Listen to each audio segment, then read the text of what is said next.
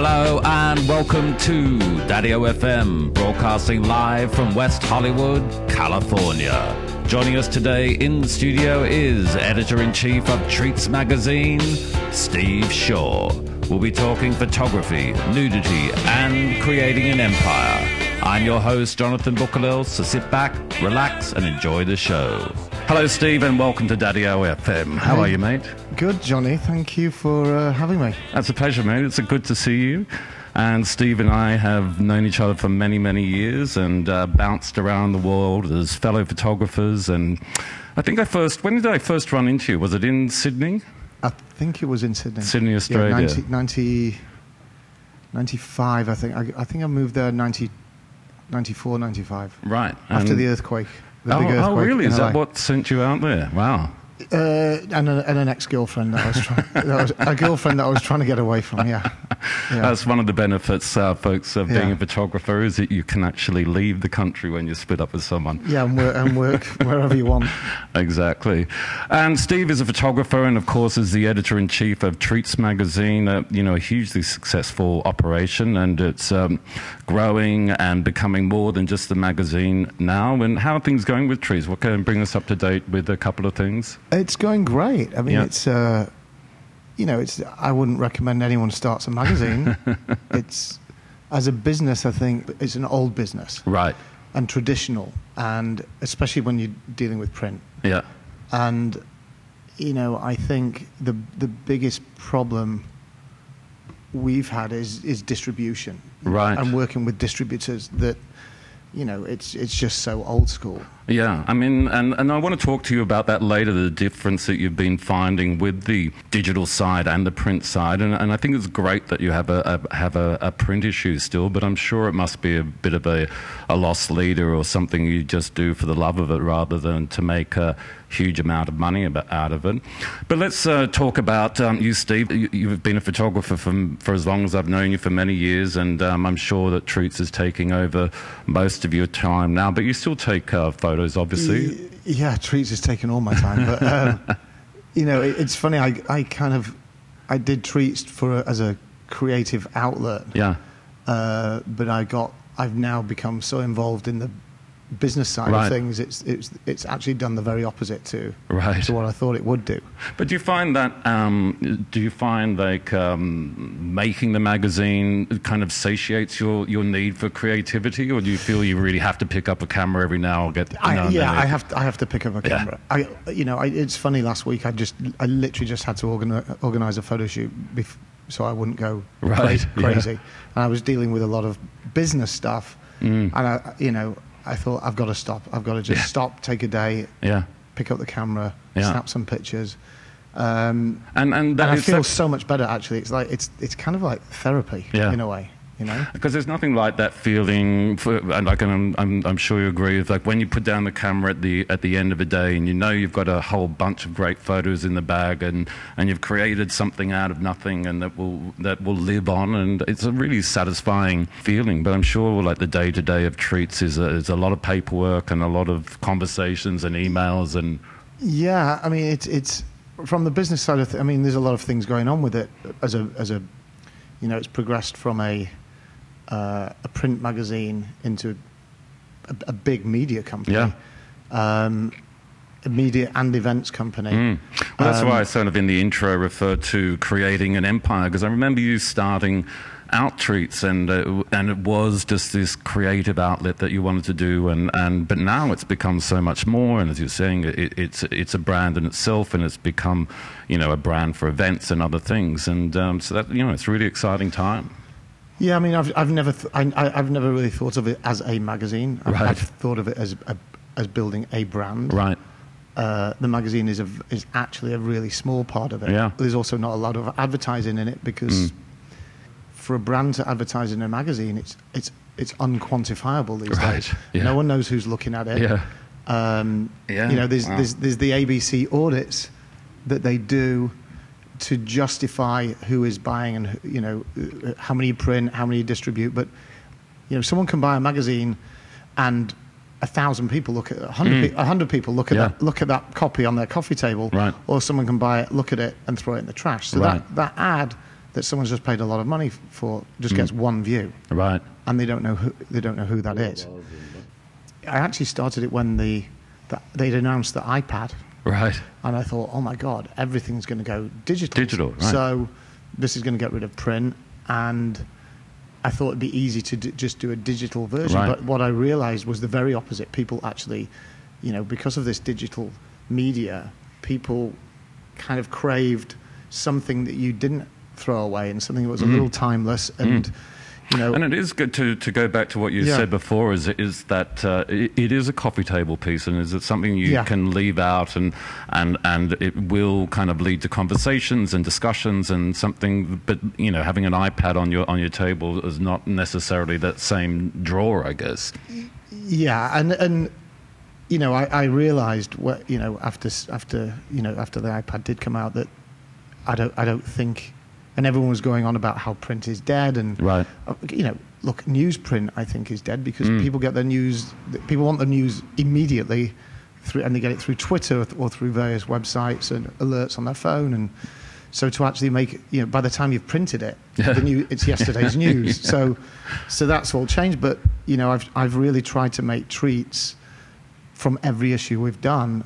We're on the 11th issue now. Timeless. Yeah. So in all the stories that we curate, the photographers that we work with, are of course, of the moment, but I also want something that has some longevity that people can look back at and it doesn't go out of fashion. Yeah, absolutely. I mean, the pictures are beautiful, and it's classic, and it's printed beautifully, and the covers are great, so it does sit really well. And I've walked into places and seen it on people's coffee tables and picked it up, and they're like, oh yeah, there's the new issue. People buy it it's funny that people who I've got friends who don't buy books. Right. I buy tons of photography books. I've got shelves full of fine art coffee table books. They're in shelves, not on a coffee table. But a lot of people buy. It'd be the only thing they book or magazine they have on their coffee table that just sits there. People actually steal it from other people's houses. I've heard this so many times. Like I bought treats, and then I had friends over, and it's gone. Like people steal it, and this happens. This happens all the time. That's great. That's actually quite a nice little thing, isn't it? Yeah. But listen, we're getting ahead of ourselves now, and I wanted to talk about you and the man behind the magazine, and you've had a lot of success as a photographer, and now with treats and everything that's going to become. But let's take us back to where you're from and where you grew up, and what led you into the creative industries. I grew up in Cheshire, in the north of England. It's funny, when I used to think it was a boring little village when I was growing up, but when I go back there now, it's one of the most beautiful places. Yeah. I've seen that when you're a kid, you just want to get out of there, and you don't appreciate how beautiful it is. Right. So, I do miss it there now. But I've noticed you do go back quite a bit from your, or is it you going back to England a lot? Yeah. Yeah. I mean, I go back to London quite a bit, but I always try and get up to Manchester and see my mates, because they don't give a shit about what I do and who I'm around, and it's really grounding actually in a world that is completely crazy. And I've found this, and we're still beginning, but there are a lot of commonalities that keep coming up. And did you always feel growing up that you wanted to get out of there and do something different, and that, like, the regular path that might have been before you and your friends and your mates from there was not for you? Was this something that you always wanted to do? Was to try something different? Yeah, always. I was very ambitious, I think, when I was younger. I also the people around me always inspired me. Right. I think it was always about. I hated school. I couldn't wait to get out of school, but there were certain people that I wanted to be around that I could learn from, that were inspiring, and I think it was this. I was terrible at learning at school. Right. So I wanted to be around, anything that could kind of give me an education outside of school. Yeah. I left school when I was 15. Right. Wow. the earliest day I possibly could. I just left. I hardly took any examinations apart from photography. I spent most of my last year at school in the dark room. Right, no, that's cool. Yeah. That's all I was interested in. Yeah, because I couldn't stand the dark room. Really? No. Oh, I loved it. Yeah. I mean, so tell us how you got into photography then. Was it actually a part of school? It was from school, and my dad, and also my dad had I think I was 11 years old, and he had a little, oh God, what was the name of the camera? It was a Russian rangefinder, right? Zenith, I think it was. Zenith, something like that. yeah. I think it was a Zenith or something that I would pinch all the time and take pictures, and then. Do you remember some of your earliest photos? What were you taking photos of? All landscape stuff, right, close by. I remember the frost on leaves that I'd take, and then photograph it in black and white film, and then also. Bizarrely enough, even though I hated school and learning, I was obsessed with I wanted to be a scientist. Right. I wanted to be a scientist, but I loved art. Right. I just couldn't physically draw. Right. The actual act of drawing or painting a picture was, in my mind, terrible. So then I found something that was technically fulfilled me from the science side, and then going in the dark room, I loved the experience of actually taking a picture, then going into the dark room, processing the film, and seeing this print emerge in this. And that whole process was kind of magical, wasn't it? It was amazing. Yeah. And for such a young kid to be interested in that process from the beginning, you obviously had a affinity for the craft. Yeah, it was all to me. It was all about the chemistry. Yeah. And then it gave me a tool as a photographer to be creative and be an artist. Then my photography teacher at school was very encouraging. And that's good. So, where a lot of the teachers really weren't growing up, I got a lot of could do better on my report cards. It's so funny. I was just at home recently, and my mum brought out all my report cards. Yeah.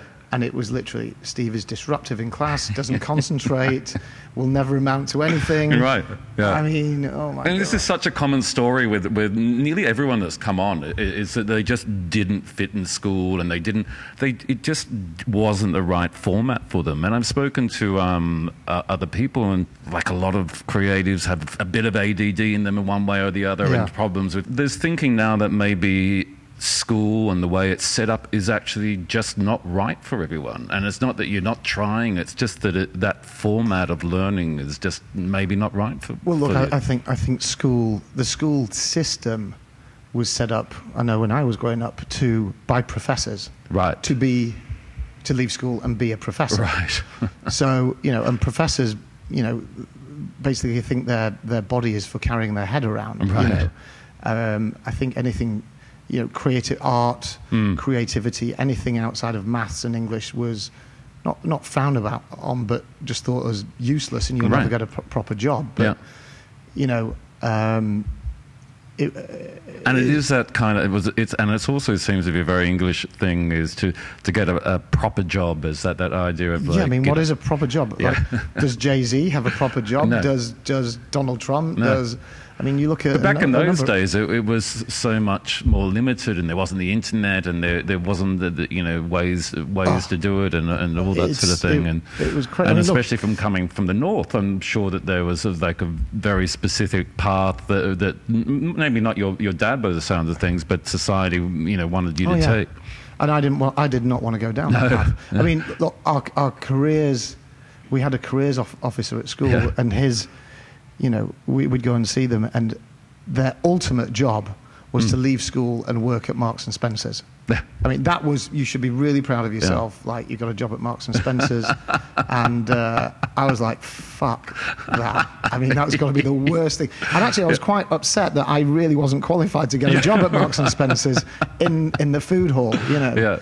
So, there's got to be something like, and actually my first job, I'd say it was my first job, but at 13 years old, I figured out a way to I wouldn't say it was a job, but I ended up selling some pictures to a record, like to Polydor record. You know, I was really into rock music, and I would call the record labels and put on a deep voice and try and get photographers' passes to get into, you know, Motorhead and Iron Maiden and Girls' School and all these dreadful heavy metal bands.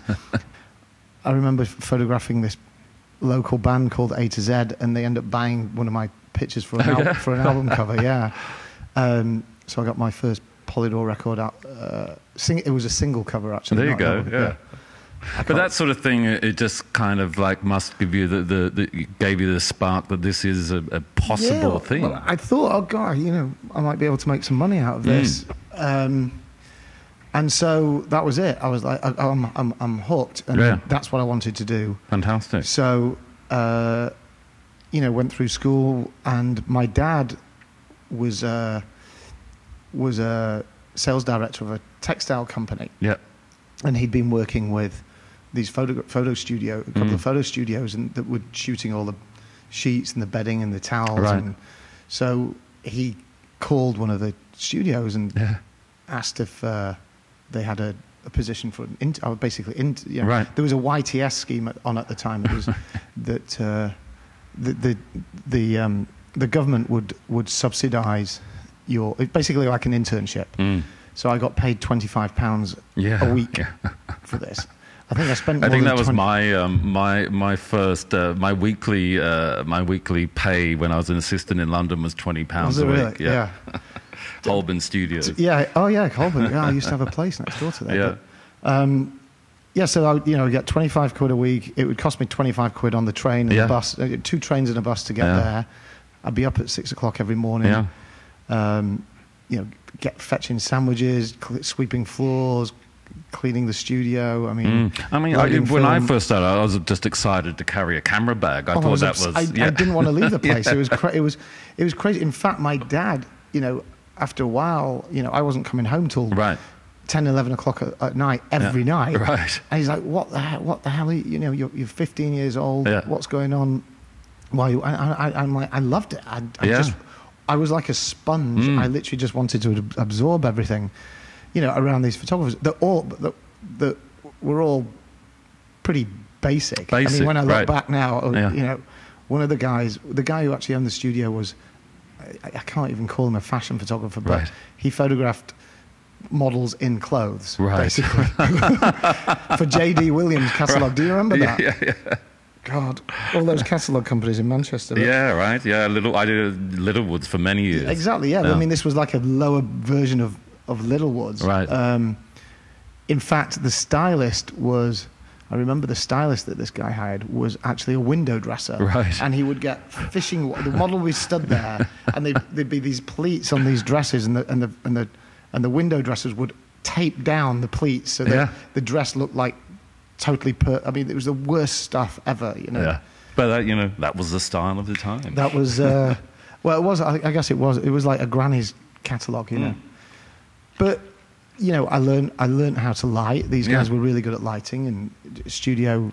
You know, the whole experience in the studio with it on sheet film, and you know, I learned a lot. And then I actually got really good as an assistant, and you know, I think there was 6 photographers working out of this one studio that all shot.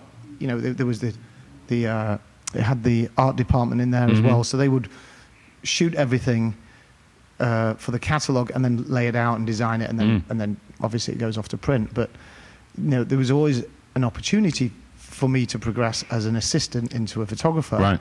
And the chief photographer there, finally, I said to him, "Look, you know, I'm fed up of being an assistant. I'm good enough to be a photographer. I want you to promote me." Anyway, he said no because I was too good of an assistant. So I said, "Well, either you promote me or I will leave, start my own business and take business off you." Right. Which he just laughed about. So I left and started my own business and took business from him. Oh, so you did? Well done. And so how old were you when you started up this? I was 17. That's hilarious. Yeah. Actually, my girlfriend at the time, her father owned all these empty warehouses in Manchester, and he...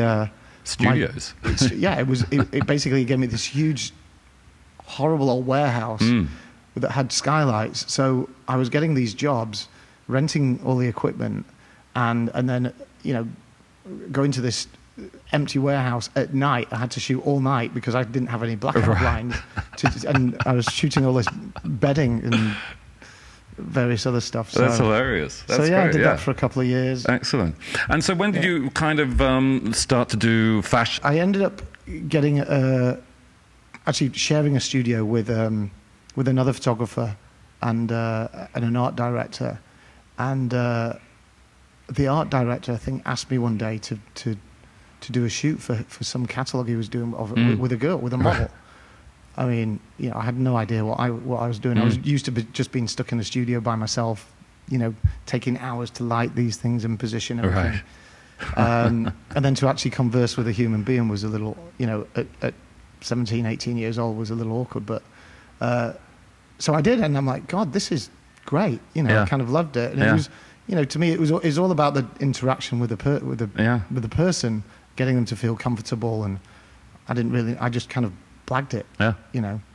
I think we all did back in those, because it wasn't exactly, there's not like you can go to Parsons or wherever to study kind of fashion photography. It was just such a niche thing back then. It was. I mean, you know, I wanted to go to Blackpool. I think Blackpool had a really good university at the time, and Blackpool College for photography, but I couldn't get in there, right? Because I left school with no qualifications. Yeah, exactly. But did you then go to? Were you in London? Did you from Manchester when you started? I actually never. I went to London twice. Yeah. It just seemed so far away. It was weird. And then, you know, and then I was 21, and I was working. I was, you know, doing okay, but I thought, God, I've got to. Am I going to stay here and end up doing weddings and taking pictures of people's? I was literally shooting everything. So, you know, people's babies and dogs and portraits, and then weddings, and then various other crap. I'm like, God, there's got to be something else. Yeah, exactly. And I saw, you know, there was this magazine called the British Journal of Photography. And there was 2 jobs in there, photographers wanted in the Caribbean working on a cruise ship. And I'm like, this could be great. So an amazing opportunity to see the world. So I went down to London, had the interview, got offered both jobs. So you just jumped on a ship? And left, yeah. That's hilarious. And ended up in And had you been out of the UK before? Never to America. Right. You know, just to Spain on holiday. Right, yeah. Literally just to Spain, nowhere else. And, you know, English tourist places. Yeah. And then... which is just basically, most of the places in those days was just like an English town with sunshine. Yeah, exactly. So, you know, so I ended up going to Miami and arrived in Miami and stayed at the Holiday Inn downtown Miami, which was... I thought I was in a completely foreign country. Right. I mean, I was. I mean, no one spoke English. You got onto the cruise ship, and what were your duties? Just to take kind of photos of everyone while they're having a good time? I can't believe I'm actually telling you this, but it was. Don't worry. I saw this on your bio, and I'm just like, I have to talk about this because it sounds hilarious. It was honestly very funny. At the time, I worked on the biggest cruise ship in the world. It was the SS Norway, and they'd had 2,500 passengers. It was a huge old ship. Yeah, and it was a weekly cruise, and we would, there was 7 photographers on the ship. Right. And we would photograph the passengers as they're getting on board. Right. Next to, there was a panelled board there with the name of the ship. A step and repeat. Yeah, it was basically a step and repeat for the the most holiday. Miserable passengers you've ever met in your life that have saved up all their life to go on a cruise. And one of the guys the first day that I got to work there, I had to kind of shadow the photographers around to learn the ropes a little bit, and this one photographer was absolutely hysterical. I mean, he was calling these the passengers were coming on board, and he's like, "Hey, you wankers, hold it there, grab his balls, let's take a," and no one, because he had such a thick English, like, these Americans from the Midwest would not know what he's talking about, and I was dying laughing. Yeah. I'm like, this is genius. Anyway, well, it's amazing what you can say when you've got a camera in your hand to people. Yes, it was, and that's what it was. I'm like, Jesus, this camera, you can make people do anything with this thing, you know? And he did, and we were shooting on these. It was all the Leica rangefinders with a flash on it. Right. So then, the passengers would be coming on board. We photographed them all. Then we had to, dump the film, get more film, and then as we're sailing out of Miami with the horns blowing and the streamers, we'd photograph the passengers again, leaving Miami, and then we'd have to race downstairs. The dart room, which was a dip and dunk film tank. We had to go in the dart room, unload all the film, put all the film on the reels, on the spools, as we're sailing out of Miami, hitting the Mexican Gulf, which made the ship was just going rocking up and down 20, 30 feet. It was so the amount of times I was in the dart room in my underpants, throwing up while doing dip and dunk. There's a visual for you listeners. It was horrendous. It was something I just regret, but I knew how to do it from school, so I just got thrown into that. So you were stuck with that then. Yeah. So you go on a cruise ship, and so when did you become the photographer that we know today? At what point do you feel that when you were shooting for magazines and you became a fashion photographer? It was a while after that, because somebody, I did that for 6 months, and then two of my best friends, Andy and Si, came out from Manchester. They called me and they said, "Get off the ship. Let's go traveling across America and go to Newport Beach in LA. We've heard there's loads of girls." Yeah. I'm like, let's go. Which is the only reason men travel. Which was the only reason we travelled for gorgeous blonde Americans. Yeah. So we did. We got this car. We got this drive away, and they arrived in Miami, and subsequently, because I'd worked on the ship for 6 months, I actually got a free cruise. Oh, you got a free cruise? Well, it was $35. Right. So the three of us went on a free cruise. That's brilliant. It cost us $100. That's hilarious. And it was spring break in America, so we had the time of our lives. But we actually got photographed on the ship because the passengers thought we were some English rock band. Right. Like some English boy band or something. When someone asks if we are in a band, we always say yes. No, it was hilarious. So the photographers who were my mates on the ship, I'm now there as a passenger. They ended up photographing us all the time and putting them in the pictures in the gallery because people were buying them and getting us to sign them. And then we were like, let's go with this. Let's have some fun with it. Absolutely, man. So it was hilarious. That's great. So that was our first introduction to America. Yeah, basically. Amazing. Yeah, and then, left the ship, ended up in Newport Beach, and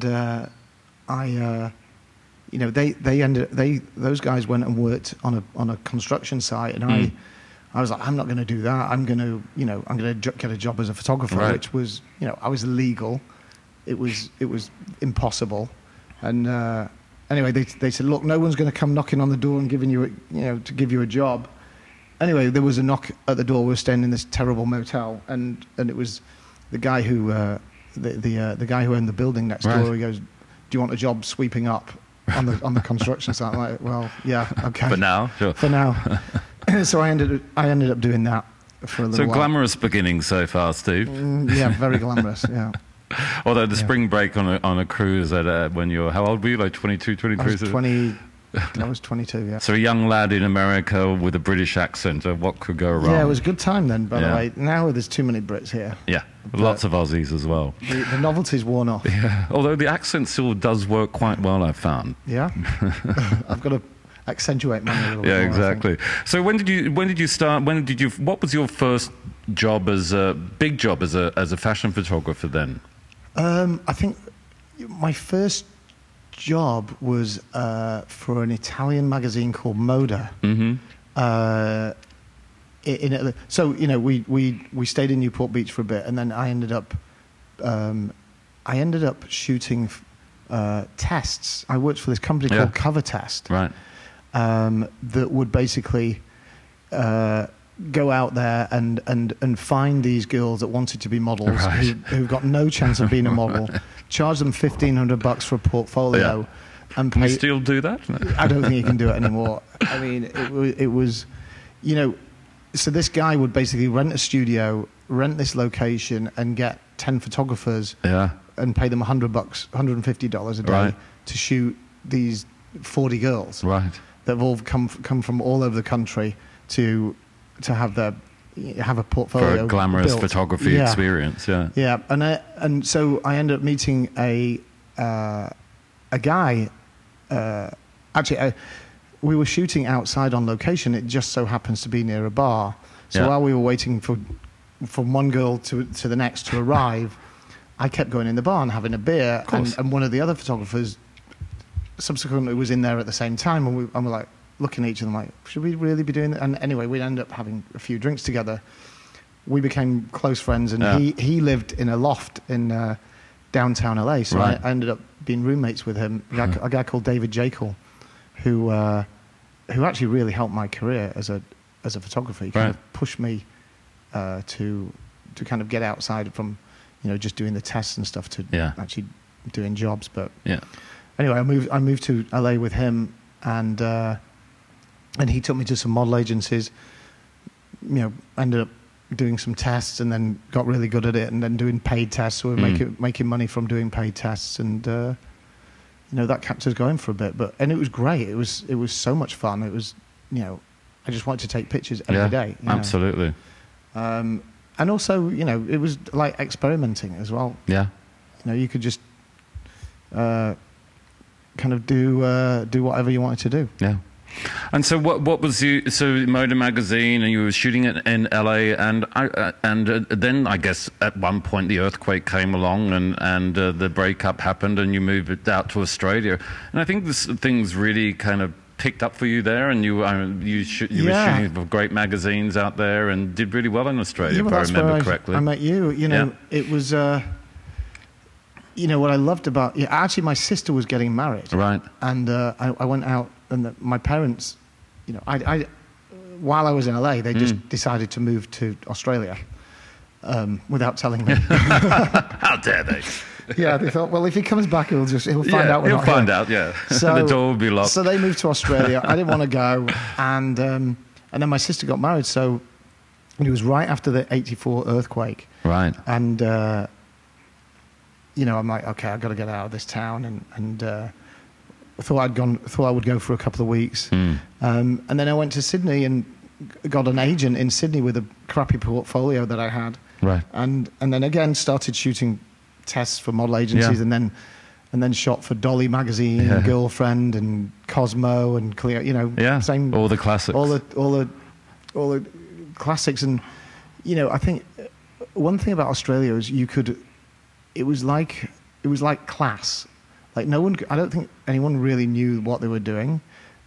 We just did it, and no one really would see it either. So you could fuck up in Australia and no one saw it. Yeah. But also there was a great opportunity to.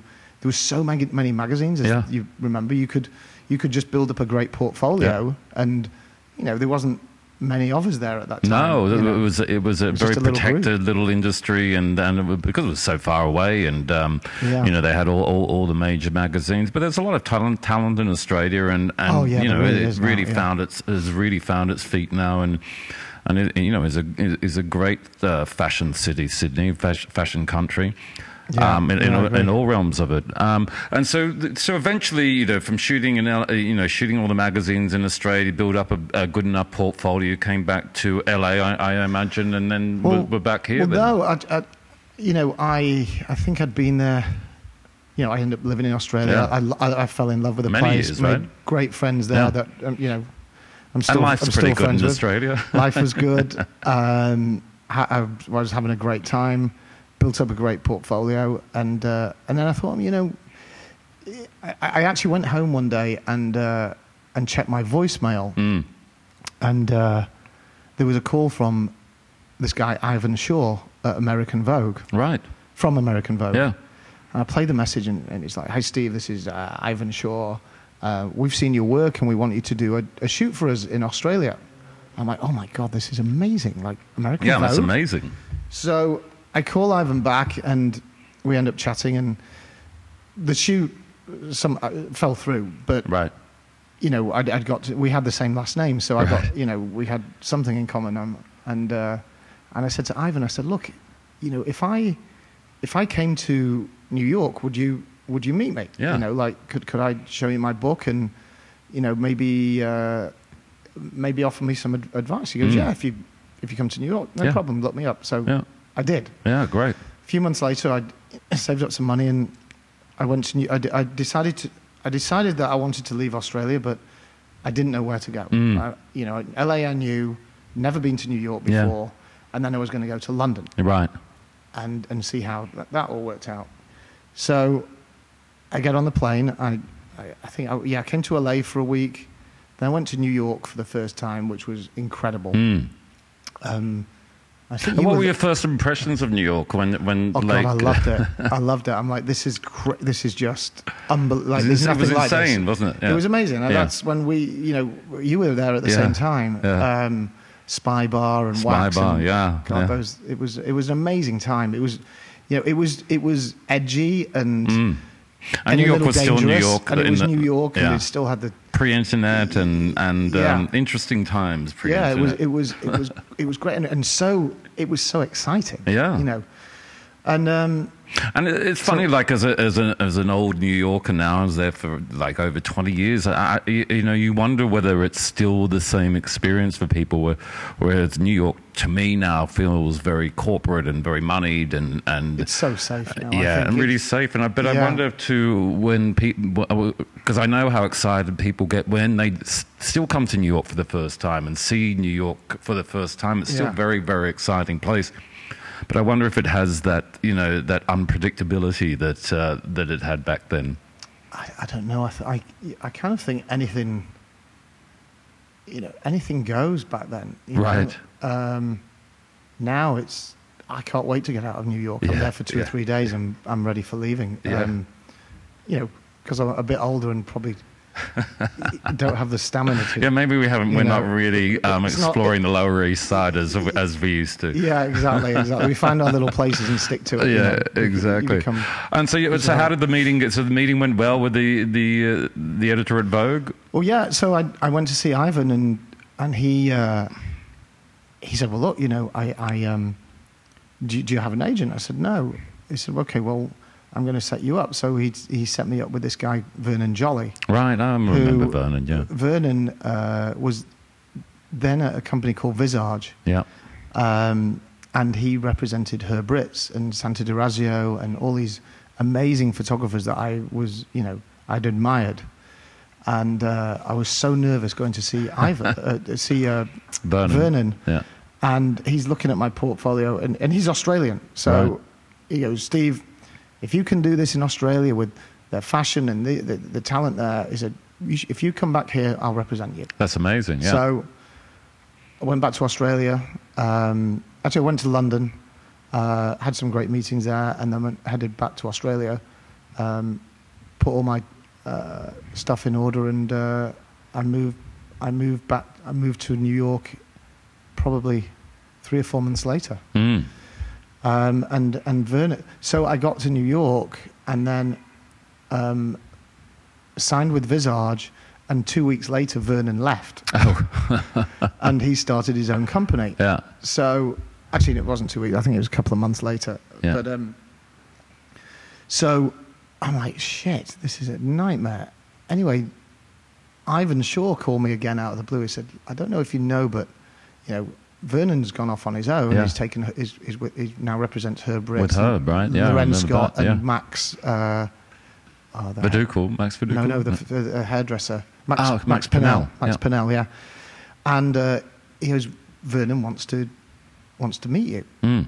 So I go and see Vernon, and he goes, I want you to leave Visage and come and join my agency. I'm like, unbelievable. So it's me, Herb Ritts, and I was in great company. That's pretty good company. So yeah. Vernon became a real, you know, I had such a huge amount of respect for this guy, and he was really, really respected. He actually had other photographers agencies contact him in order to do their contracts. Right. So he wrote, he was such a great guy, amazing mentor.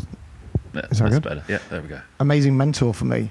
Oh, that's better. You don't have to be so close now. That's Yeah, better. is that good? Yeah.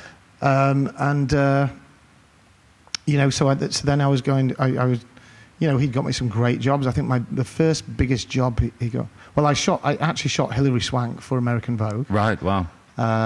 That was out in LA, though. I went out in LA to LA to do that, and then Vernon got me a big campaign for Mercedes-Benz. Actually, it was me and Herb Ritts up for the same job, and I got it over Herb. Maybe because my day rate was a lot cheaper.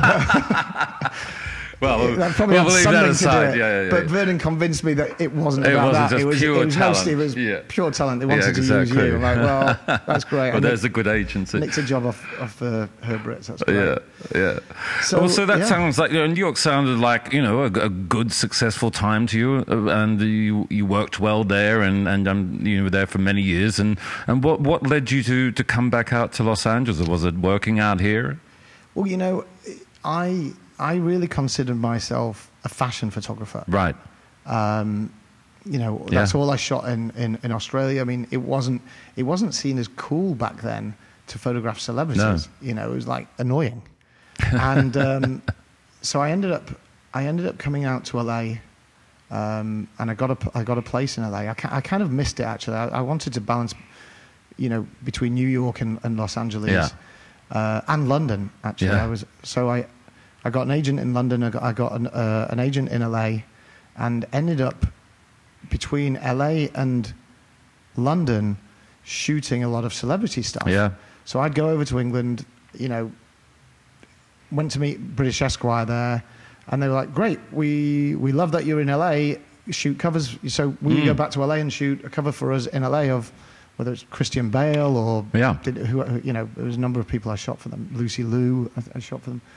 So I did all these covers for British Esquire, but I was like, why can't I just stay in one place? Right. But, you couldn't. So I was on the plane all the time, New York, London, LA. It was exhausting. Take us through one of your biggest shoots that you shot when you came out to LA, and how that came about. And I think, some of the bigger ones were, I think one of the biggest one I did, as in size, I guess, was...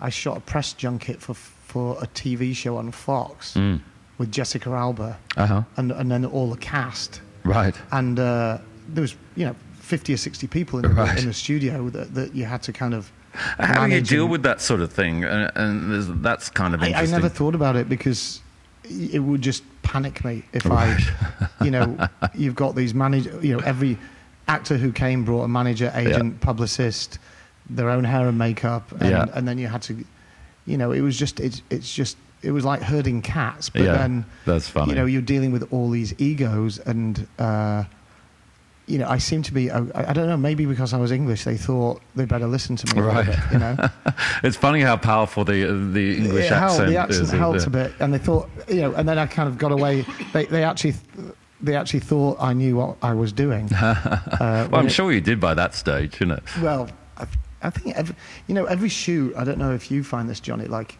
it never.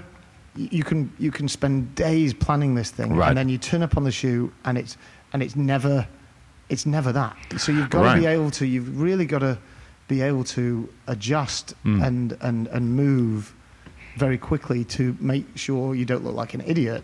And also that's a big motivational factor when you're working with these people. Come up with the results. And be creative on cue. You have to be creative now, and this idea is not working, and then so you have to be. But I think it's all that the years of preparation and the preparation you put into it allows you to have the freedom to pivot and the ability to pivot on the day. And it's only through years of experience that you have the confidence to just grab the reins of the horse that is the photo shoot and take it to where you want to do it. You had to come up with the results. I mean, look, I think these days, you've got these photographers on Instagram. I think for them to do, I think that would be very difficult for them to do. Right. I think there's some amazing photographers, that young kids out there that are shooting, and I'm an admirer of a lot of work that I see on Instagram and other platforms. Yeah. But, but if it came down to shooting a 10-page shoot or doing, coming up with 50 images in a day that needed to be used for various campaigns, I think. But even now, I'm not even sure that would ever. That's going to come up that often, is to shoot the thing for a campaign, as campaigns, are going more and more onto Instagram, and well, it's all content now, isn't it? It's all changed a lot, but. And it's really interesting how it is changing, and it's very exciting, and it has opened up photography to a lot of people that might not have got into it before, and they produce some beautiful pictures. But it is different now, and it's an exciting time and an interesting time. But maybe that's a good segue to take us into Treats, because I want to get into your magazine and see how that is dealing with the way the industry is set up now, with digital and with social media and all that thing. So just give us a brief rundown of how Treats came into being and what inspired you to start it. It was kind of interesting, because photography gave me, I guess, an amazing platform to do what I do. But my problem was always figuring out, how can I make money without turning up? Right. Yeah. And as a photographer, you had to turn up. And that's the idea of having a passive income, which is something that just happens when you're away. And then, as you're saying, photography, you have to be there on the day, and you can't have a team of Steve Shaws out there shooting. You're limited by the number of days in the week. That's what I really segueing from a fashion photographer to a celebrity photographer. The interesting part of that for me was the ability to, you didn't get paid, like, I got paid $350 by Vogue to shoot Hilary Swank, but I owned the license to the pictures after a certain amount of time, which then could be syndicated. Yeah. Other magazines would buy them, and I'd make money. Yeah. So I made a very nice income from that, for actually not doing anything. Right. So that was what that's what appealed to me in the celebrity realm of photography over and above fashion. I have pictures that sold for years. Yeah. And how, have you found that the syndication industry has taken a turn these days? Because it's because everything's available online. The contents of drag and drop, people steal stuff. It's especially with all these. I think the value of photography has come down with something like Shutterstock and these picture agencies, not the celebrity picture agencies, but for buying photographs. Yeah. So, someone can, we may have got a job a number of years ago where you have to photograph a doctor and a nurse or something to illustrate a story, or for an ad campaign. Now you can just buy that for $500. Yeah, if that. Yeah, exactly. So that has changed everything.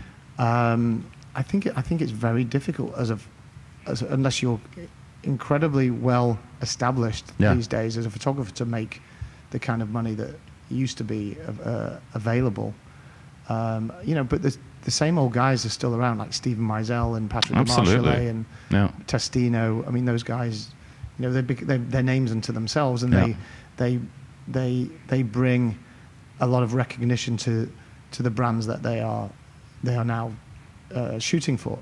Absolutely. So, but let's go back to Treats. Working all the time in LA, I had the luxury of being able to rent people's houses, these incredible homes, as a location for a photo shoot. Right.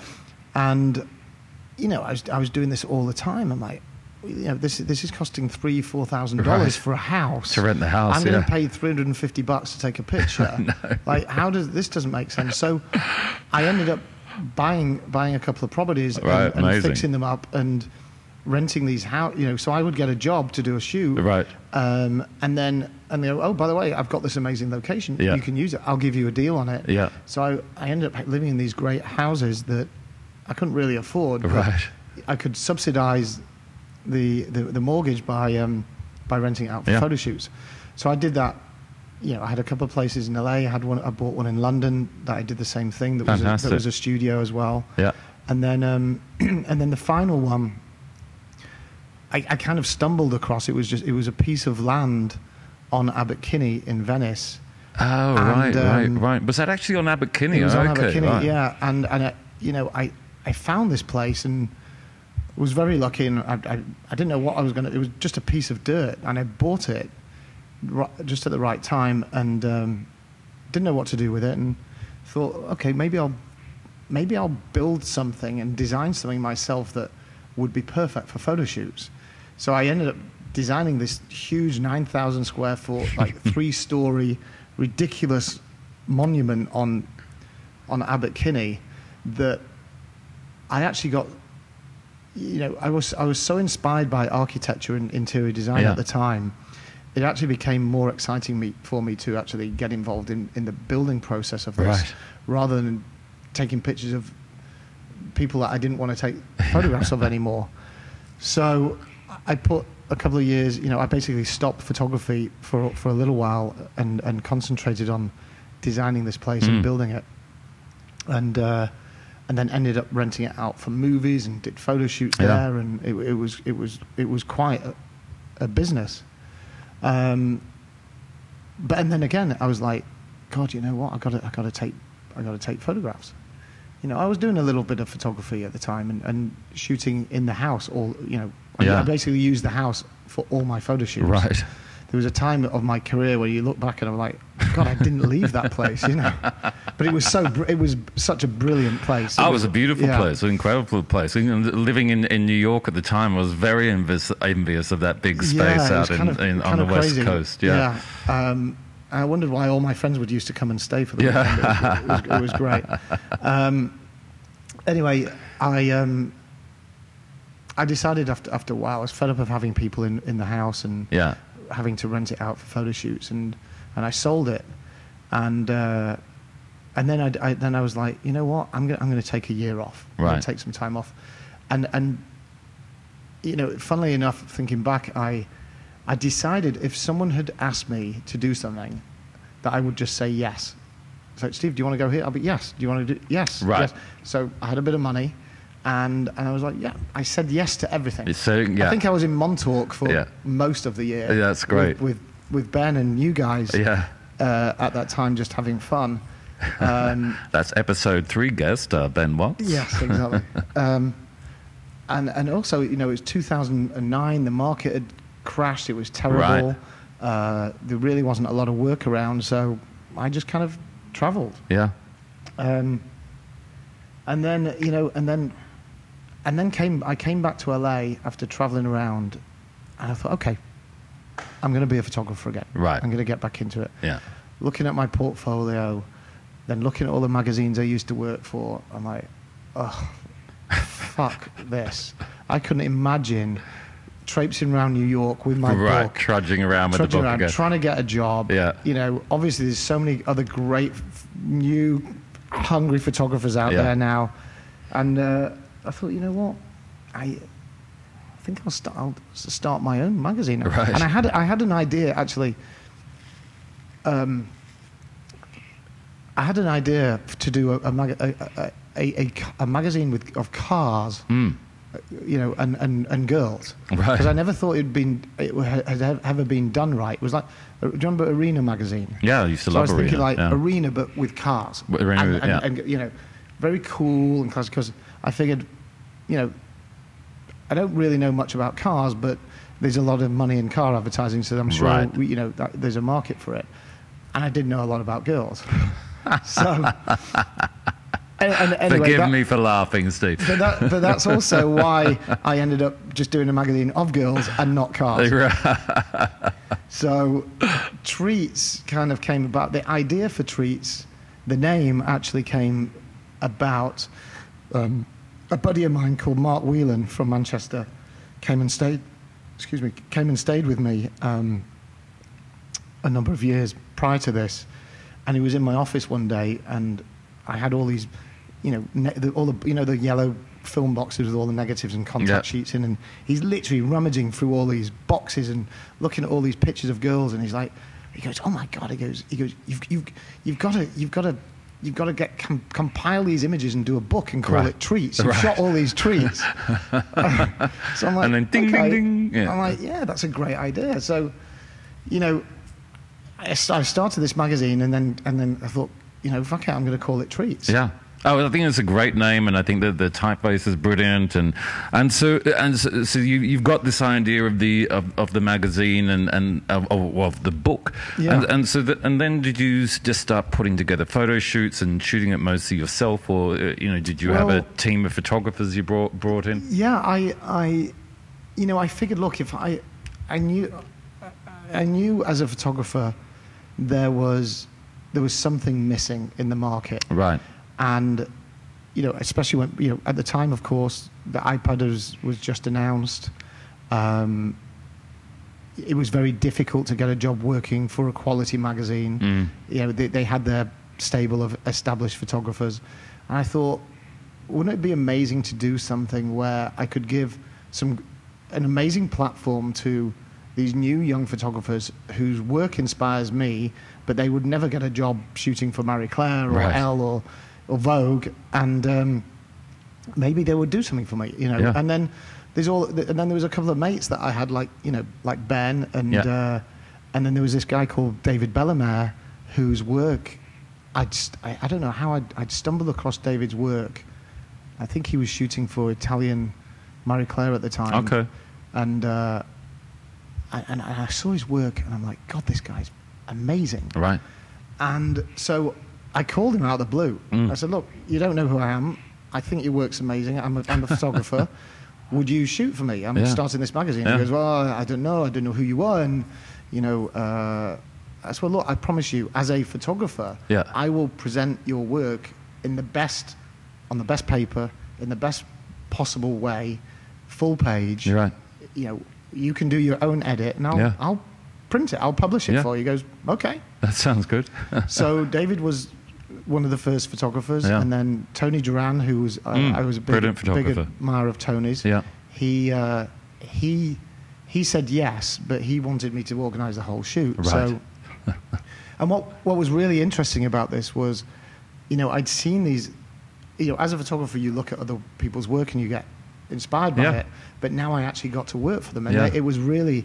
So I actually didn't necessarily feel the need to take photographs. I was getting I was being creative through them in a way. Absolutely, I think that's the interesting thing we're doing. This is to talk to other photographers and other creatives about their work, and I find it so interesting to their creative processes and to give them a platform to talk about these things. So it isn't a kind of an interesting time when, having been a photographer for such a long time, that you're suddenly the editor and giving, and it requires a certain amount of letting go of your own ego to give this platform to other people. It was funny because I had a number of photographers I approached that did shoot for me. They were like, really? You're such an amazing photographer. And you're asking Why are you doing to, all of this? Like there's one photographer in particular, she shot for the first issue, and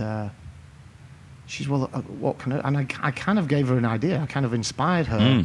And the images are still some of my favorite. And she's like, it's really nice that a photographer isn't so precious about what he's doing, and it's not all about his work, and you're giving this platform for me.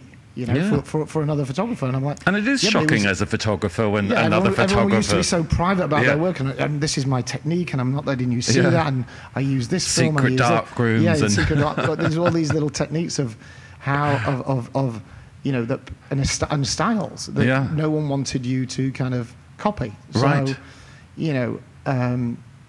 and also, working in Australia where everybody copied everything. It was, it was kind of interesting. But so I managed to convince these photographers to shoot for me, and had no idea how to print a magazine, how to put it together. I was funding this thing myself, and then Tony Duran said to me, okay, he goes, this is what I want to do. He said, I want to have a huge casting of guys and girls, but at the same time, I can pull people off the shoot, pull people out the casting, get them ready and photograph. All right, we are rolling. Test. Yes, test. Yep. Hello. Yep. So, yeah, one of the first shoots that we did for Treats was with Tony Duran. Right. Who, again, you know, I've been a big admirer of his work. Yeah, great photographer. Amazing photographer. Works in a very differently to, I think, to a number of photographers, but always manages to get something amazing and different out of people. And how is that interesting? I think is to observe other photographers and their process, as we were saying before. It's like it was always such a closed shop, and you never. Which is what I want to do with Daddio. Daddio FM is not only is just to just open a door to other creatives to see how other creatives work. It must have been really interesting to observe the process of other photographers when you were first starting things out. Yeah, it did. I mean, look, it did because, you know, I was an assistant to a number of photographers, so you learn from them certain techniques. I think if you look at a lot of big photographers' careers that were assistants, they've kind of taken on they've taken on the style of the photographer, of the mentor, of the people. Assisted, yeah.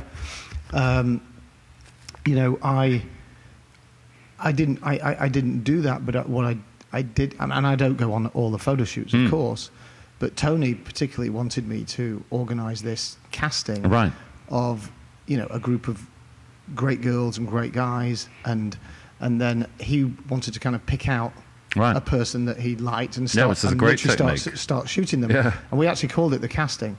Right. So, you know, had this great group of people. I think we had about 50 or 60 people throughout the day come in. Amazing. And he was, okay, tell them to go. Tell them, I like this one, I don't like that one. And, you know, and he was doing the hair and makeup, and he was shooting, and we had 3 video guys, and we had, I mean, God, there was so many people here, it was ridiculous. Yeah. And then this, I remember, you know, there was this one particular girl who arrived in this black frumpy outfit and with these kind of Frankenstein thick-soled shoes, and she was a pretty girl, and she was sat there. She was sat in the casting for about over an hour and a half, and Tony just kept ignoring her. So I started talking to her, and he basically said to send her home. So I started talking to her, and her name was Emily Ratajkowski. I said to her, I said, look, do me a favour, Emily, just go and see the stylist and put something on or off, really. Obviously, it was a treat shoot. So she disappears. She goes in the changing room and comes out in this little pair of knickers, and I have never seen anything quite like it. I mean, once she got this terrible outfit, she was wearing off. Yeah. And I'm like, oh my God. So I grabbed her hand, I took her to Tony, I'm like, you've got to shoot this girl. So he ended up shooting her till 2 a.m. She was amazing.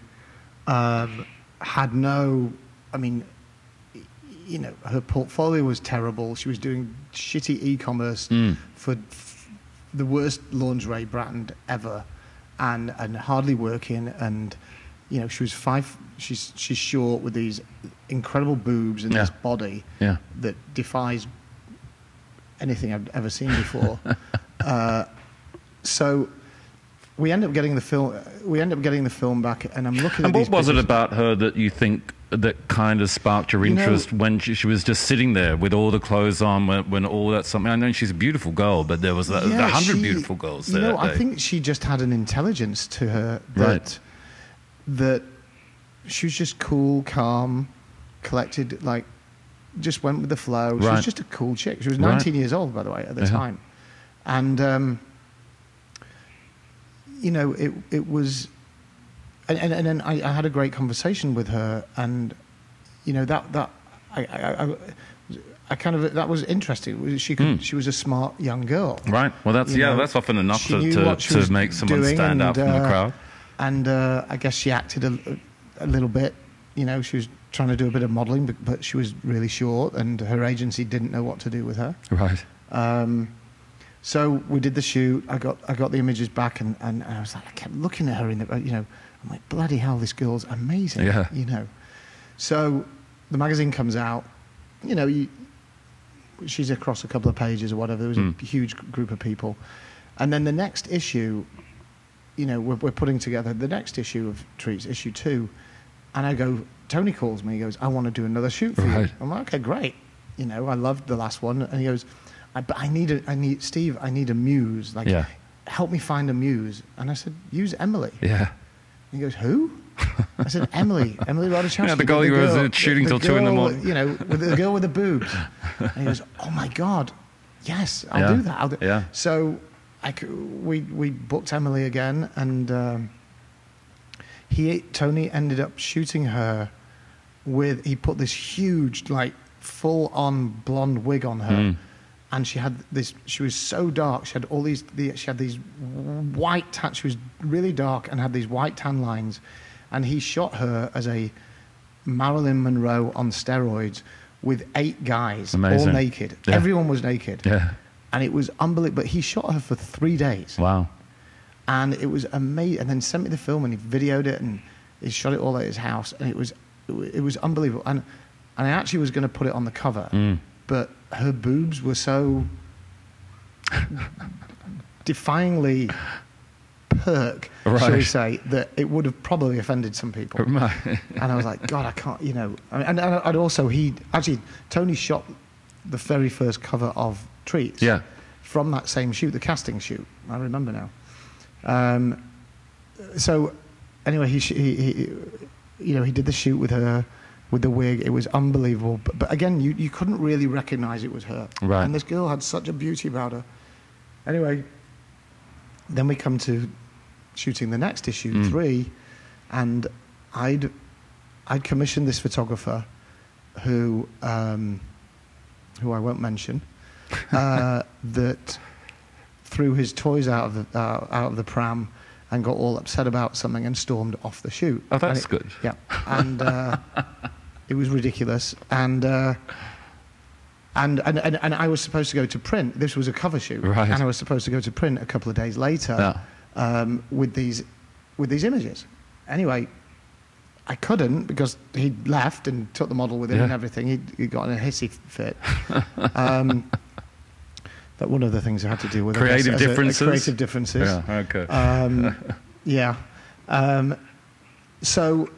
I'm like, fuck, what am I going to do? I don't have a cover. Yeah. So I called Emily. I didn't really know Emily that well. Obviously Tony had worked with her and loved her. And I called her. I said, listen, do you want to just come to the studio and do a quick test with me on Saturday afternoon? I don't know what will come of it, but, I've kind of got an idea. I just want to do a little bit of makeup and keep your hair, just very natural. Yeah. She goes, yeah, I'd love to. So she came... had my crew here, and we just put a little bit of makeup on her, and she got in front of the camera. I'm like, oh my God, it was I took thousands of pictures. It's amazing. And every one of her was, I couldn't believe how incredible this girl was. It's amazing that moment when it's like shooting fish in a barrel, when you just can't miss with it, because everything's come together. And I couldn't, it's not that I didn't want to stop taking a picture, but I knew we'd got so many amazing ones. So, and it was incredible. So then I started. They didn't even need retouching. So I ended up printing them and laying out covers. And I must have laid out 20 or 30 different covers. I'm like, what am I going to do? Because you can just keep going at that stage, because you're just enjoying taking the photos, and that you're just getting more and more and more. And there was something about this girl that I was like, I'm really onto something here. Yeah. So we ran a pretty conservative cover. I mean, inside she's completely naked. I mean, she had no inhibitions whatsoever.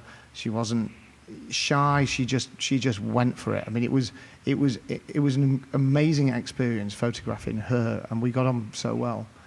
And we went to print, and people went nuts over this girl. I mean, You know, we did a little 90-second behind-the-scenes video that has had over 100 million views.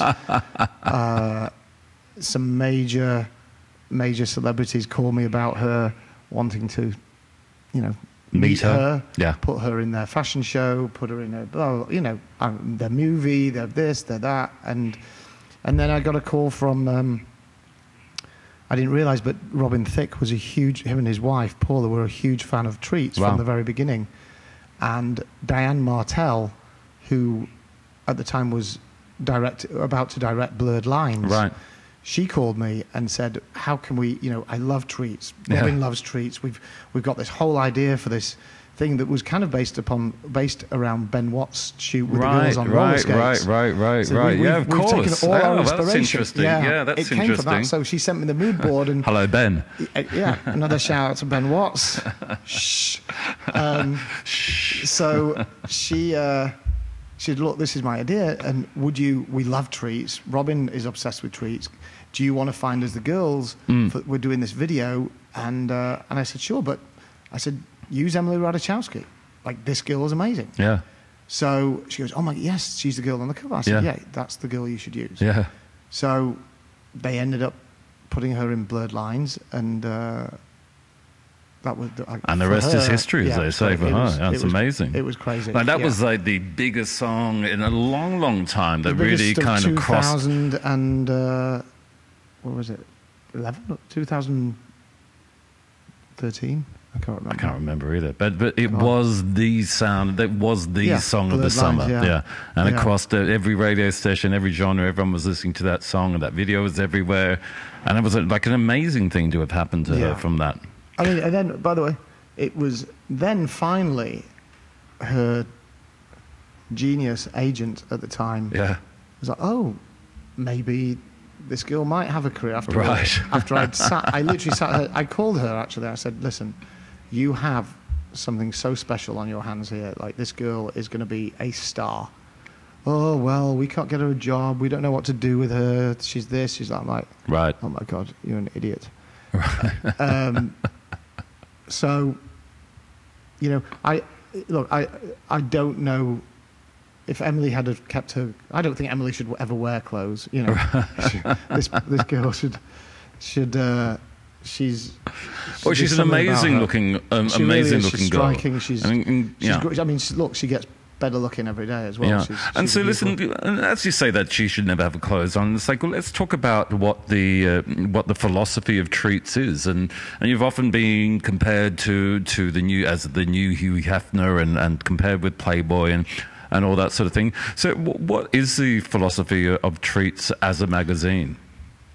Look, you know, in my idea for Treats, I guess, stemmed from something that I've always thought was timelessly beautiful and artistic, is the Pirelli calendar. Yeah, no, that's I consider Treats like the magazine version of the Pirelli calendar. That's interesting, I guess, and maybe Treats, you know, will be. We are actually doing a calendar. You know, I didn't want to start with a calendar. I wanted to create a brand first. Absolutely. But that's the next process.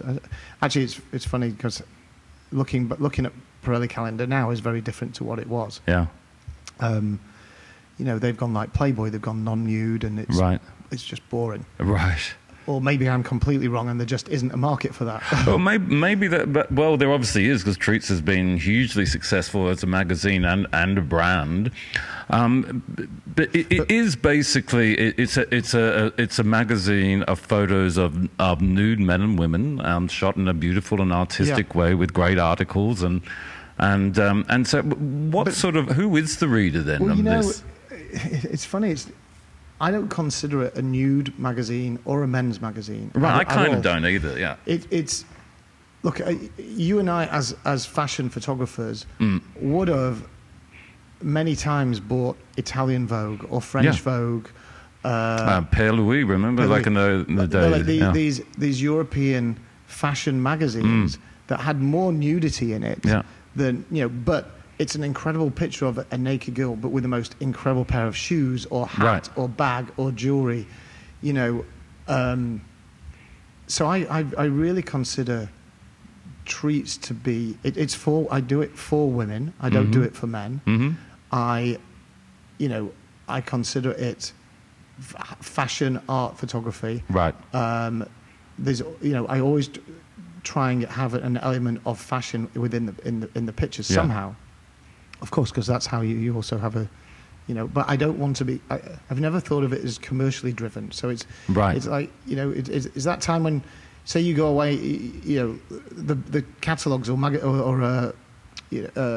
brands that you would go away on an incredible trip to photograph with an amazing model, an amazing hair and makeup and stylist, and in this beautiful location with shit clothes, and you're like, and it kills you, and you're doing these pictures, and you go, and you're like, you know what? And I know this happens all the time. Every photographer is like, fuck the clothes, take your clothes off, and let's do something cool. Yeah, let's do a good photo. Something personal, Yeah.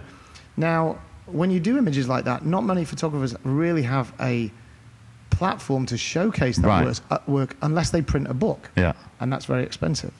So, this way, with treats, I always want there to be there is a sexuality to it, but it doesn't seem kind of... Well, you know what, Johnny? I think when sexual is done well, it becomes sensual. Right.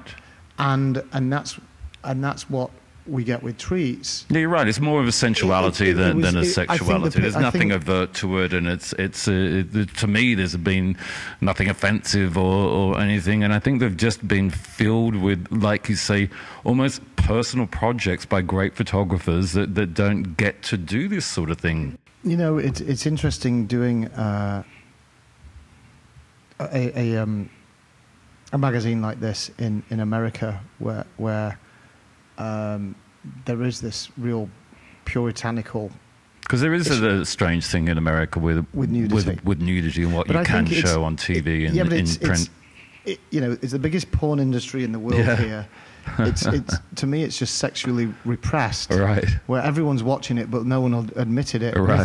But that's porn. I mean, I don't think anyone's been subjected or shown something as artistic and beautiful as we do in treats. I agree, and not something that has continued to come out, and people have tried, and people have kind of tried to turn their magazines into this one way or the other. But I think with treats, you really have got it right, and it's right in the sweet spot of it being sensual without being pornographic, and it's interesting to hear you say that you kind of aim it towards women, with women in mind in the first place, and it's not really a men's magazine. That maybe that allows it to have a place on people's coffee tables, and I think that just even having treats on your coffee table adds an air of sensuality to the room, and makes you cool. Absolutely, it really does, and it's definitely a conversation starter, and it says something about the person that is happy to have the magazine on the table. Because of the like Playboy and those magazines always used to be hidden, and there was like under a bed or something like that. But this is a beautiful magazine. Yeah. This is, I think you have to be reasonably sophisticated to understand treats and understand that it is not anything like Playboy. No. Playboy is entertainment for men. Right. Everything they've ever done is about fulfilling men's desires. Right. I'm the very opposite of Hugh Hefner, whatever people may think. But, it's more of a respect for women that comes out of treats rather than objectifying them. It is an intimate collaboration between a photographer and a model that have trust for one another. That it's also interesting. I have a lot of photographers that want to shoot for us and approach us and say, "Can you find me a model?" Right. And the answer is no, because you are those photographers have to have that relationship, right? And it's about with that girl having a muse. They trust one another. There's a lot of trust involved when you take off your clothes for a camera. Yeah. You want to be comfortable. You want to make sure that someone's not going to do the wrong thing with the images. There's a lot of trust there. So No, you're right. There's a huge amount of trust, especially these days with the internet. Yeah, and also if these girls are going to do it, like, do it in the right way. I mean, you know, it fascinates me how Playboy have gone. They fought for 60 years for nudity, and now they've gone and put clothes on. It makes no difference. It's just ridiculous. But that's a very crazy kind of development. I thought Hefner must be rolling around in his circular bed. I don't know. I'm sure he didn't make the decision. Who knows? But I think I'm glad we have Treats, and Treats is a beautiful publication with great photos, and you really have given a great platform to photographers to be able to explore that part of their work, because it's it's the question I've often thought is that does a photo exist if it's never seen? It's like when a tree falls in the woods, does it make a sound? It's like you can take all these beautiful photos, but if they're not seen and they're not published and then they almost don't exist. Well, also there's great articles, by the way. There are some amazing. Do you stories. Do any of the interviews? No, I don't. I can barely write. I don't know how I even have the title editor-in-chief, but I struggle every issue in writing my editor's letter. Oh, right. Well. But I managed to get through it. But it's been an interesting process. I actually, when I did the first issue of Treats, Hugh Hefner called my office and asked me to have dinner with him at the mansion, which was quite surreal. And I go up there and sit down in the dining room, and there's 35 people in there, and he who were all very nice and all had seen Treats and were blown away by it. Great. And he comes down in his pajamas and dressing gown with Treats under his arm, the very first issue.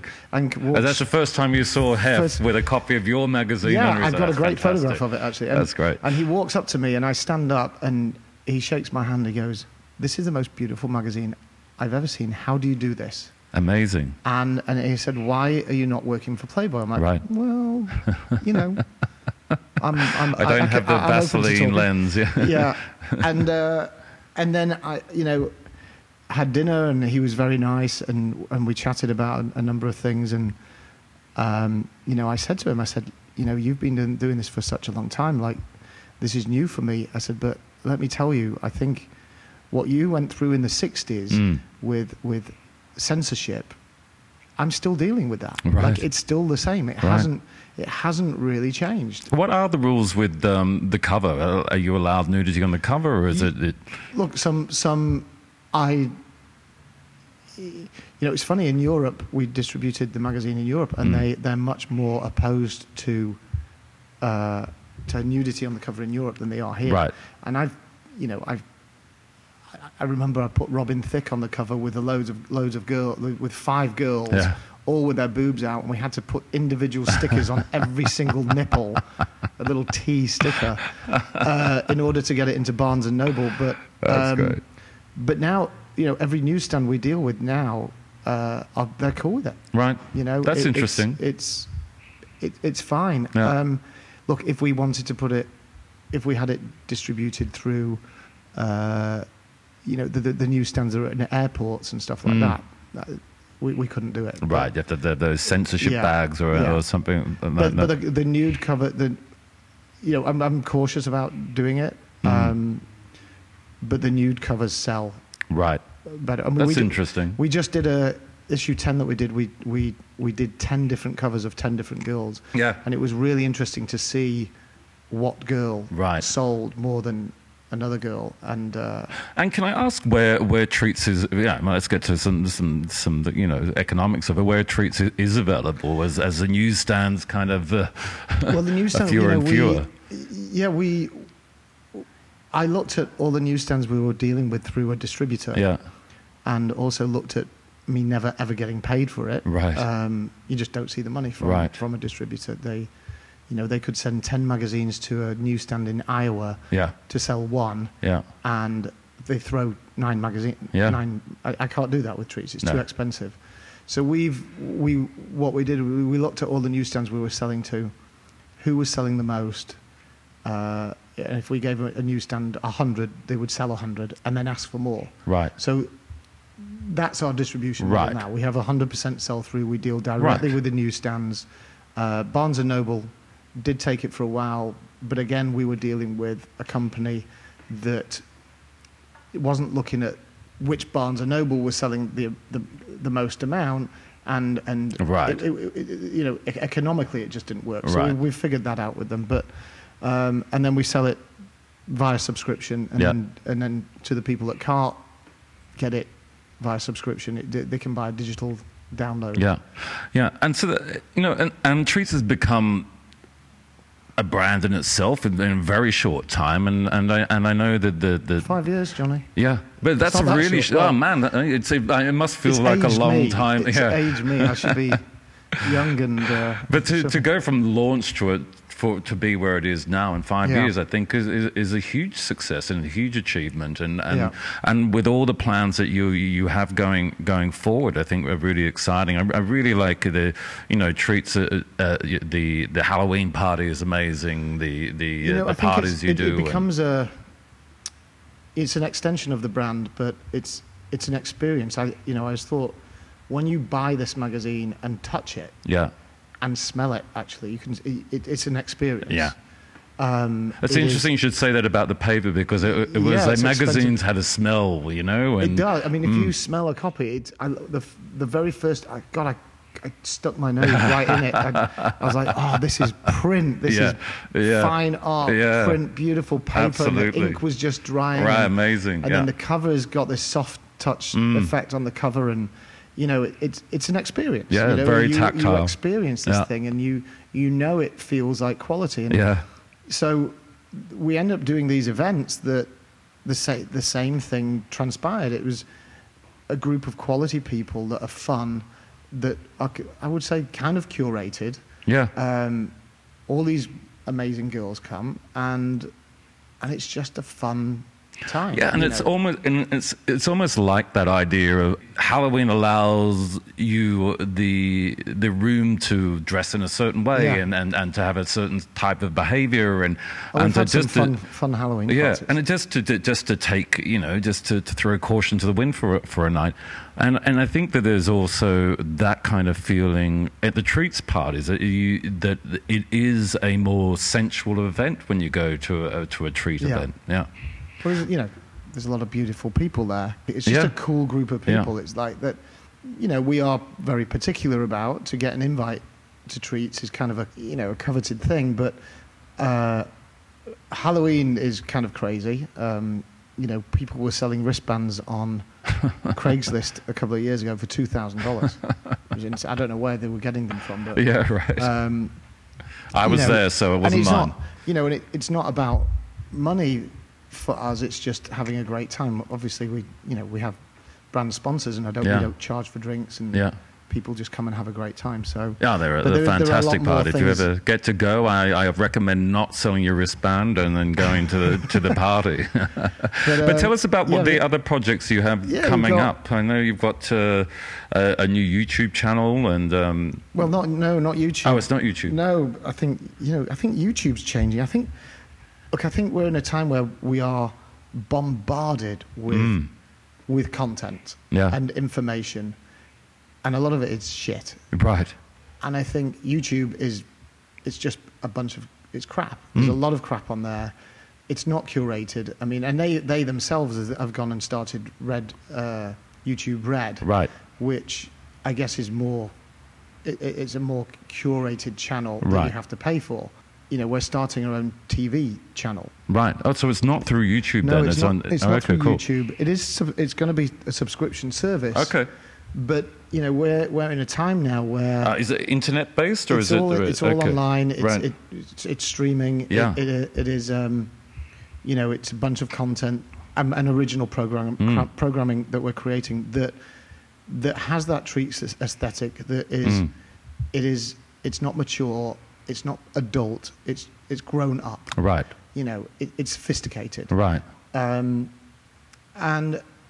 when do you think this is going to be? There's no censorship on it. Right. It's not, there you go. You know, this isn't porn. It's not. adult content. This is just grown-up content where, hey, I'm old enough to watch this, Right. and I'm sophisticated enough Right. to understand it.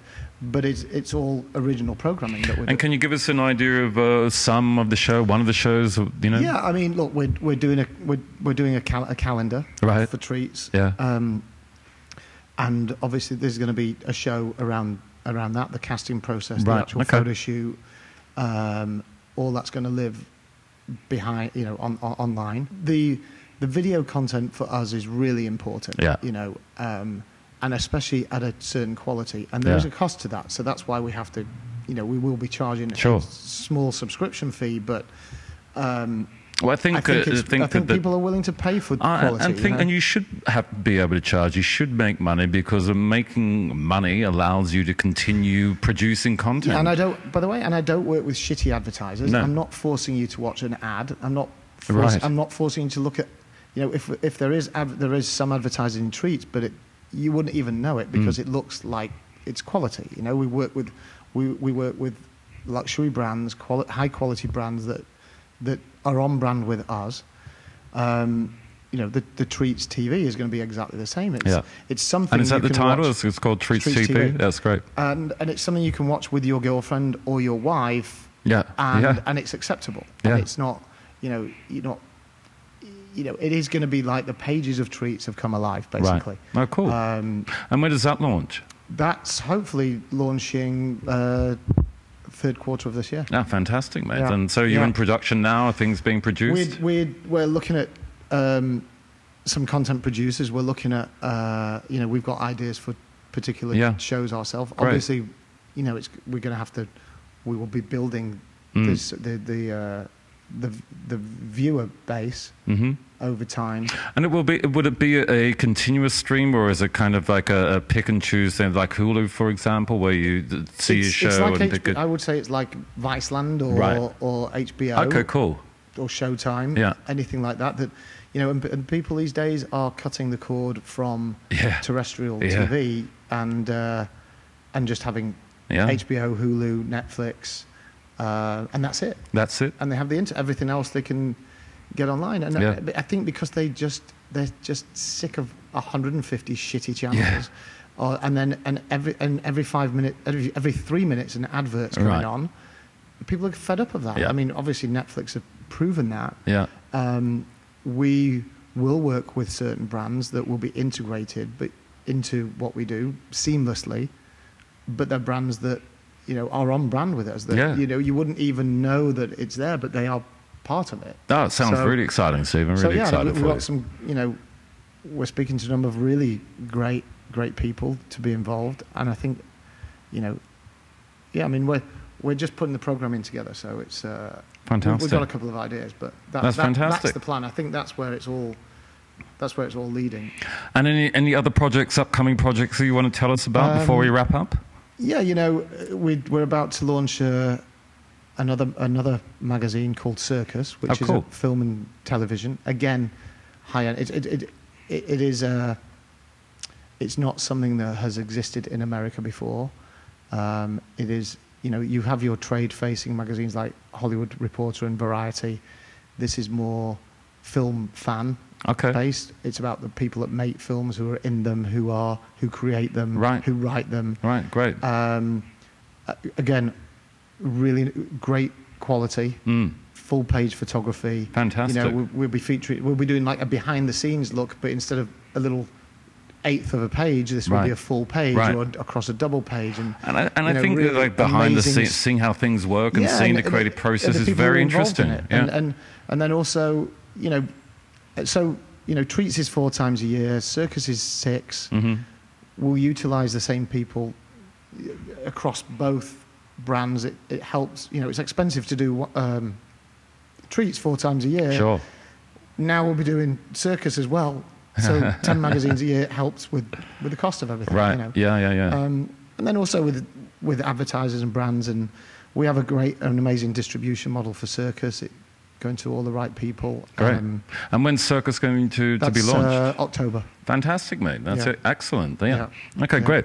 Well, listen, Steve, why don't you tell us where people can get in contact with you and where they can find Treats magazine and the online version and your social. Treats social media is at Treats Mag. I think it was magazine, but we got deleted a few times. Nipple slips. It tends to happen. Oh God, it's a nightmare, that whole thing. We're on Twitter at Treats Magazine. Yeah. I'm on Instagram at Steve Shaw Photos, and Facebook as well. And then you can buy Treats at treatsmagazine.com. Yep. As a subscription or one-off, as a single issue, which I highly recommend doing. Yeah. I do too. Stick it on your coffee table. You never know what will happen. I mean, it's in a lot of newsstands. All the big newsstands have it. Yeah. Well, that's great, Stephen. Well, listen, mate, thanks for coming. Thanks for being on. It's been a really great story and really great to hear about the beginning of the Treats empire. And it's really good to hear what you've got coming up. And I'm really looking forward to seeing the Treats TV. I think that's a fantastic move. And and the new magazine. So the future seems very bright and it's very exciting. So congratulations and well done. Yeah. Thanks so much. Thanks for having me on. This has been great. That's a pleasure, mate. All right, buddy. See you soon. Bye. Well, thanks so much, Steve, for that great episode. What I find really interesting and what I'm learning every day is that not only did Steve have a flash of brilliance with Treats, but he made it happen. Everyone has good ideas, but not everyone put them into action. So if you're starting a label, writing a book, shooting some pictures, get it done. It's execution that matters. Make short, medium, and long-term goals and stick to them. If you're listening to this podcast, you're already a creative, inspired person. So I'll say it again. If you have that idea that won't go away, that your mind keeps bugging you about, listen to it. Make a plan and put that plan into action. No one else is going to do it but you. And in the gig economy that is just around the corner, this is doubly important. So get out there, create, make things happen. Come up with a plan and execute. I spoke to Steve recently and there are loads of things in the works, and so I'll have him back on to hear all about it. Thanks again for listening. Follow me on Instagram at jbucklell, at DaddyOFM. Check out our Facebook page. And if you like the show, which I hope you do, please rate and review us on iTunes. Tell your friends, share us on Facebook, because it really helps the show. We hit number 16 in the USA this month in the fashion category, and that's all thanks to you. I couldn't believe it when I saw the numbers. So thank you again to our loyal crew. Taking us out is Cy Coleman with Playboy's theme. Daddy-O out.